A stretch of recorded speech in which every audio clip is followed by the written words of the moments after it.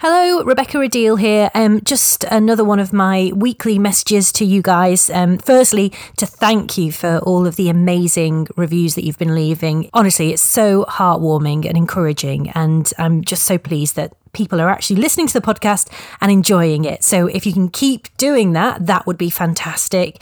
Also, as I've said before, we do have a Patreon account, www.patreon.com/killing_time. Do join us. There's lots of extra content there. We've got mini interviews, extra bits of interviews. We've got blogs and all of that kind of stuff. Also, yes, tell your friends, family, anyone else that likes listening to podcasts, because podcasts live and die on word of mouth. So if you can shout about it and tell lots of people, then hopefully we can keep going for a lot longer. Anyway, I've kept you for long enough. You want to listen to the content, so on with the show. Welcome to Killing Time, the podcast that investigates the darkest moments of our past to shine a light on wider histories. I'm Rebecca Adil and I'll be your guide. Sit back, relax and listen as we delve into episode 11, Virgin Sacrifice in the Ancient World. According to ancient Greek myth, the success of the legendary Siege of Troy depended upon the blood of an innocent. As the commander of the Greek forces, Agamemnon, prepared to depart for Troy, he incurred the wrath of the goddess Artemis and was plagued with bad weather. A prophet advised him that the only way to appease the goddess would be for Agamemnon to offer up his own daughter, Iphigenia, as a sacrifice. This he did. It's a disturbing story, but over the past few decades, archaeologists have found troubling evidence that human sacrifice was not simply confined to myth. In 2007, researchers at the site of ancient Kydonia in Crete discovered among the sacrificial bones of animals the mutilated skull of a young girl.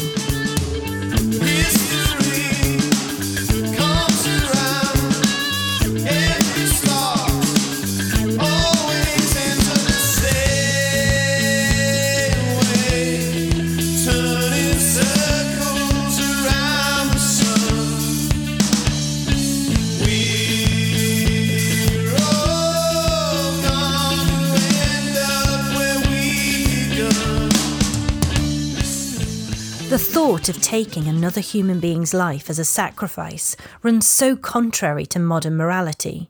Yet there is an abundance of examples of humans being sacrificed to the gods in ancient literature, from Iphigenia to Andromeda.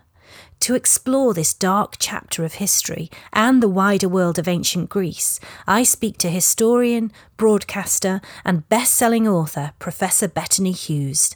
Bettany Hughes, thank you so much for coming on the podcast today. I'm really, really excited to have you here because unlike most of the podcasts, this is actually a very timely one because you have a new series going out today called Greek Odyssey with Bettany Hughes. Could you tell me a little bit about the programme? Yes, of course. So, I mean, we're speaking right at the end of a pretty epic adventure making this series. So, as the title suggests, I'm travelling through the Greek islands, following the story of Odysseus and the tales of the Odyssey. And really, it's kind of three things. It's a love letter, to be honest, to Greece and the Greek islands. I went when I was still a student and kind of slept on, nighttime ferries and hitched lifts on fishing boats, and I've been going back ever since. So it's a place I completely adore. Obviously, for me, it's very fertile hunting ground in terms of history and archaeology, and also, as you'll know, I adore the myths and the stories and both what they can tell us about the human condition, but also more importantly than that, sometimes where they give us tiny clues to the reality of life in the ancient and particularly the prehistoric world. I mean, and they are not history. They are absolutely not history, but sometimes they are history by accident. So you can find these little details in them, which then emerge in the archaeological record. So it's a mixture of all these things. It was, oh my goodness, we started in September. I popped back to the UK a couple of times, but we finished in March. So we do really do travel through the Aegean and the wider Mediterranean. Wow. I know. And you have had a genuine odyssey as well creating this, because you mentioned that the tail end of the editing process happened just as lockdown was beginning, didn't it? Well, that's right, yeah. So our final day of filming was in mid-March in Greece. And on the final day, as we were exiting some of the archaeological sites we were digging in, the notices were being put up saying that they and the other public sites in Greece were being closed due to COVID. So we were just a few hours ahead of kind of, so we just got back in time, which meant that we did have to indeed edit and produce and deliver the bulk of the series remotely in lockdown, with everybody being incredible. I mean, the sort of diligence and dedication of the team was just fantastic. So very early on, before there was an official lockdown in London, we had our director was cycling through the sort of ghost town like Soho to start off the edit, and then suddenly we were all shut down in our homes, and so this huge bulk of material had to be transferred to people so that they could edit remotely, and we were sort of tag teaming, and people were managing small kids, and we were editing and then watching late at night and then getting notes back kind of before dawn so the next team could pick up. So it was a bit of an odyssey, but my goodness, it just brought home to me the reason why these ancient myths and stories matter, because a lot of the things that we were talking about in the series before the COVID-19 crisis, so the fact that in life these unexpected dangers and challenges are suddenly thrown in your path, that you need to rely on wit and wisdom and resilience to get through them, but also really crucially on collaboration with others and the community of the wider world, which is sort of what the Odyssey is about. Odysseus only gets through a lot of his troubles either through intense brain power or through the help of women and men around him. So it suddenly became incredibly relevant, really, to a lot that people were feeling as they were going through this crisis. And the fact that Odysseus is desperate to get home because home is where love is. And since people have spent the last 3 months at home, that felt very of the moment as well. Today we're going to talk about one aspect of your series that you focused on, which thankfully isn't something that happens today, which is virgin sacrifice. Yes, but before we get on to the nitty-gritty of it all, I wonder if you could just paint the scene. So just pretend I don't know anything, which I don't. Yeah. Well, what's the world of ancient Greece like? I mean, geographically, politically, and what would people's daily lives have been like? Well, the sort of period that I'm really focusing on, it's, to be honest, my happy place is the Bronze Age and then going into the Iron Age. So we're talking around sort of 1500 BCE to around 1100 BCE, and then beyond that into the Iron Age up until around the 7th or 6th century BCE. So this is a time when it's a real kind of blueprint for civilization, and I think what's very, very important is that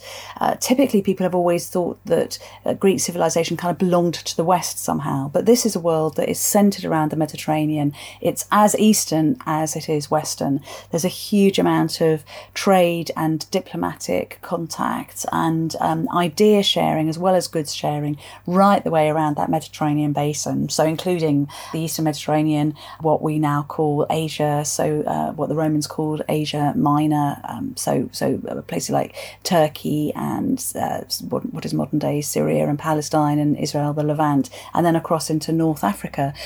So it's a very rich, extraordinary world.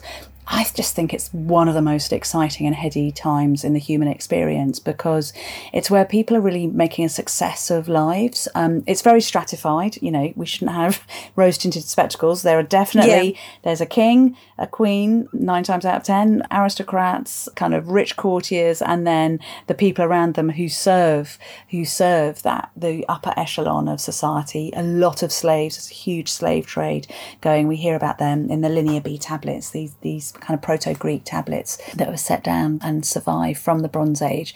So it's a very high octane place, not a fair place at all, but one where we know people are imagining stories They're creating exquisite art.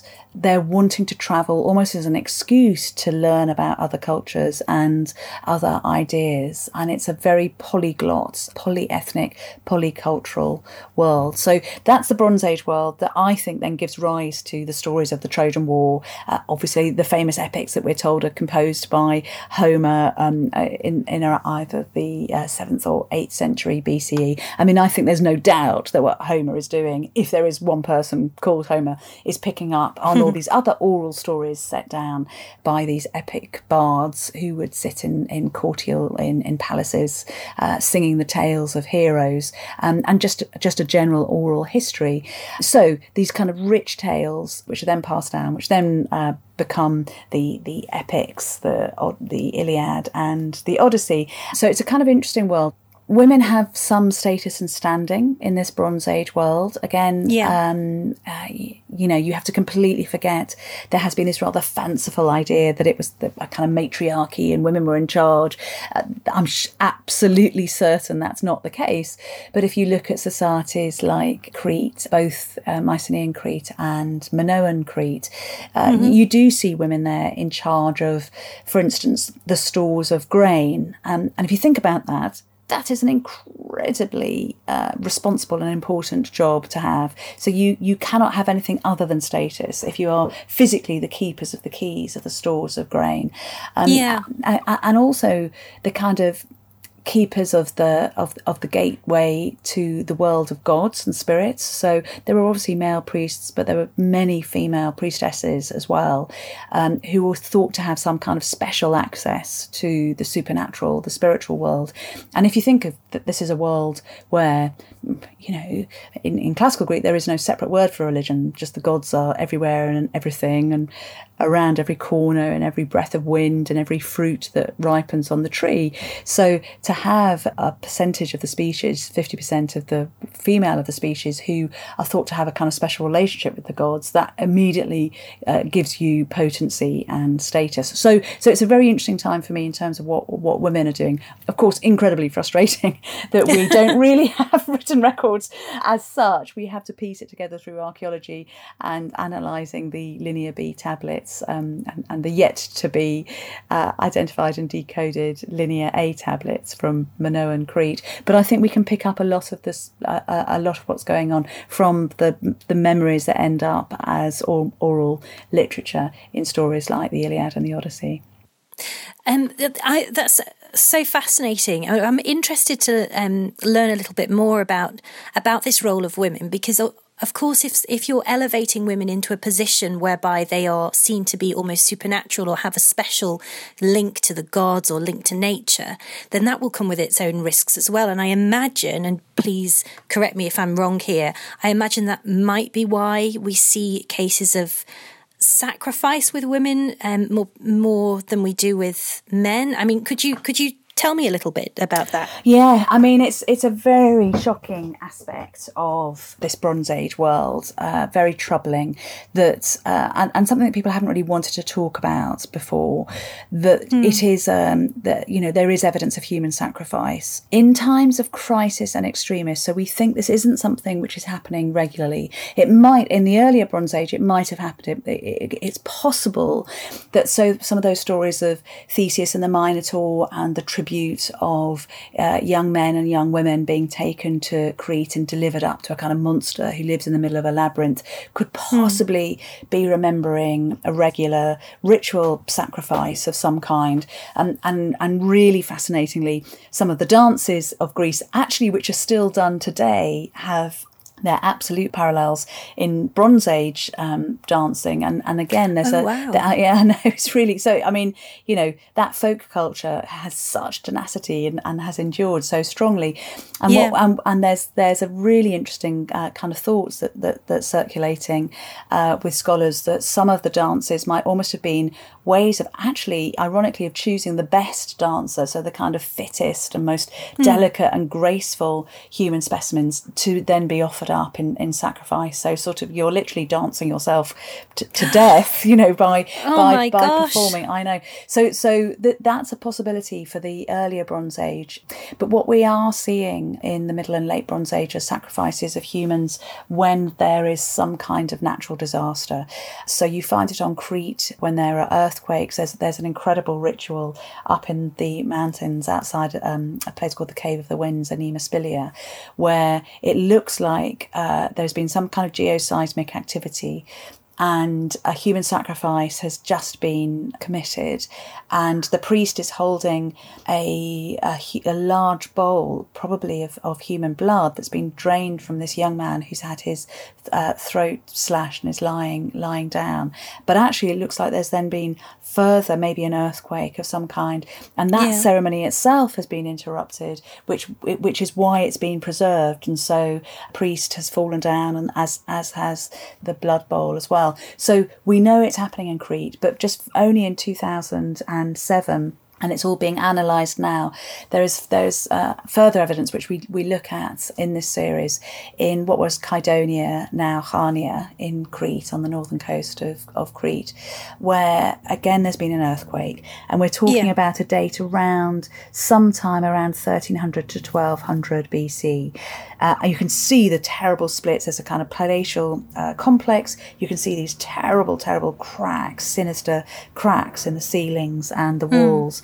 And a huge number of animals have been sacrificed, but so too has a young woman. Now, it was really shocking for the archaeologists when they discovered this. And the interpretation seems to be that actually a young woman she seems to be in very good condition. So it could possibly be that she's actually a real kind of premier young woman, maybe one of the royal household who's been given up to the gods, exactly as you say, in a way, because she is so special. And we've got to think of what the word sacrifice, means to make something sacred. So although it's impossible for us to get our head around this, and it is obviously an abominable and a brutal thing, there is possibly some form of respect that's being paid to this girl. I see. So it's sort of, you know, your prize most beloved. But I was going to say possession, and that's sort of wrong to talk about humans as possession, but in a sense, you know, a young princess probably would have been the possession of the king and the queen, is being offered up to the gods to try to appease them. So it's very sobering. It's really disturbing to see this, but it tells you so much about society at the time, and gives you a kind of window into their psyche and how they operated and negotiated and navigated the world around them. Just going back to the actual archaeological evidence then, and sorry if this seems quite crass, but how do we know that she was sacrificed? It's really, so it's just her skull is there. There's probably a single sword cut to the throat, which has severed her head. And and it's very obvious that the way that the cranium has been manipulated, it's almost replicating an earthquake, of the kind of pulling apart of the bones in a way that would have replicated and the earth splitting open for the earthquake. So, and she's laid down with all the other sacrificial animals. So it's it's very clear that's what's going on. I mean, as I said, it's all being analysed right now as we speak. So there's still kind of more discoveries to be had about this particular skull. But of course, if you think about the stories of the Trojan War, in a sense, the whole Trojan War narrative starts and ends with the sacrifice of a young woman, of a young princess, in inverted commas. So Iphigenia, of course, is taken and sacrificed by her own father, by Agamemnon. The story goes that Agamemnon had upset Artemis, the great goddess of the hunt, by hunting and killing a deer in her sanctuary, and so the winds fail, so that the fleet can't sail to Troy, and Agamemnon is told the only thing that will allow the winds to rise again is if he sacrifices his precious daughter. So she's lured to the sacrificial spot with the promise of becoming betrothed to Achilles, to the great warrior hero Achilles, and is sacrificed. In some versions of the story, Artemis takes pity on her and whisks her off to the shores of the Black Sea, where she becomes immortal and is a priestess of Artemis. Artemis and replaces a deer in her place, which actually, just as a sort of sidebar of information, we think is possibly remembering that time in real history where animal sacrifice replaced any form of human sacrifice. Okay. Interestingly. But anyway, so that's the terrible death of a tragic, heart-rending, when you read about it, death of Iphigenia at the beginning of the Trojan War. There are many literary accounts, and even more translations, of Iphigenia's sacrifice. Writing at around 408 BC, Euripides dramatised the story. Iphigenia. And now you want to kill me. Oh, in the name of Pelops, of your father Atreus, of my mother, suffering here again as at my birth, do not let it happen. Agamemnon. Because Menelaus is my brother, they chose me to be their general. I wish they had saved the honour for someone else. And when the whole army had mustered here at Aulis, the wind died. Calm. We still cannot sail. There is only one hope of our going, according to Calchas the prophet. Iphigenia, my daughter, must be sacrificed to Artemis, the deity of this place. Then the wind will take us to Troy, and the city will fall to us. Iphigenia. If Artemis demands the offering of my body, I am immortal. Who am I to oppose the goddess? It is not to be considered. I give my life to Greece. And again, right at the end, the youngest daughter of Priam, the king of Troy, Polyxena, who has, interestingly, also become entangled with Achilles. So Achilles, the warrior, has already killed a number of the members of her family, but he sort of falls for Polyxena. He confides in her the fact that he has this weakness, this weak spot, his Achilles heel, and he's then killed afterwards. And the story goes that either because Polyxena feels so terrible about the fact that this information about his weak spot has been released, she commits suicide, or that Achilles' ghost comes back and insists on her sacrifice on his tomb again, so that the winds can then carry, by this time, the victorious fleet of Greeks back to the Greek mainland, having sacked the besieged Troy. So the fact that vital narrative of the kind of war, in a sense, to begin all wars, the war that was the touchstone for so much of antiquity, for Greek culture, Roman culture, and way beyond, the fact that is bookended by the sacrificing of young girls, I think tells us actually this is something that was originally present in society, then was probably banned and didn't take place, but held a hugely important place in people's collective and shared memory. Crikey. So I think the lesson as well is, if you're the daughter of a powerful man in ancient Greece, steer clear of Achilles. Yes. Just, you're like, in any circumstance, steer clear of Achilles, I think would be my advice to anybody. In myth. Not a man to muddle with. That's so interesting. Shall we end on a positive note, though? Can you please tell me what your favourite part of filming your new series was? Yes. Your favourite place? Oh, favourite place. My goodness. How can I? Because we went to 13 islands and over 20 different historical sites, and we had adventures by boat. I really hard to say a favourite place. I mean, there were incredible moments. I think kind of both at the beginning and the end of the series. So right at the beginning of the series, I was really lucky enough to be taken by an incredible underwater archaeologist to look at these late Roman shipwrecks, which are, I mean, honestly, my heart is in my mouth just talking to you about it. There are 58 shipwrecks on the seabed around there. It's very close to the island of Samos. And when he dived down, the remains, this was a kind of trading vessel that had gone all the way around the Mediterranean, the Black Sea, and there are stacks of plates still perfectly stacked, like you buy in kind of IKEA today, just lying at the bottom of the sea. I bet you wanted to grab them. Oh, that was a truly remarkable, privileged moment. But what happened is suddenly this wind and a sea storm whipped up, and we were told that we had to evacuate, otherwise we'd be stuck on sort of just off this island for 3 days, and we got completely drenched. I mean, honestly, soaked. I'm not exaggerating. Absolutely soaked to the skin. I was so soaked that I had to take all my clothes off and change into my spare clothes. And it was so windy. My clothes were blown into the sea as an offering to Poseidon. Gosh. So you know, I never litter, but I'm really sorry to say that somewhere in the bottom of the Aegean, my Marks and Spencer's pants have been left as an offering to the god of the sea. That's hilarious. That's so funny. Well, Bethany, it's been an absolute pleasure to talk to you, and that's a fantastic way to end our conversation. Okay. All right. Well, yeah, slightly. I mean, talk about sublime, tragic to the totally ridiculous. But yeah, I know. Well, I hope you enjoy the series. Thank you, and I do. All listeners do tune in. It's going to be a brilliant piece of escapism for everything that's going on right now. But thank you. Thank you.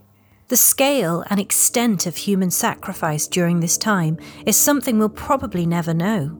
But what we can see is just how much of a hold the notion of female purity and sacrifice has had on art and literature through the centuries, from classical interpretations and Renaissance imaginings to modern incarnations in theatre, film and books.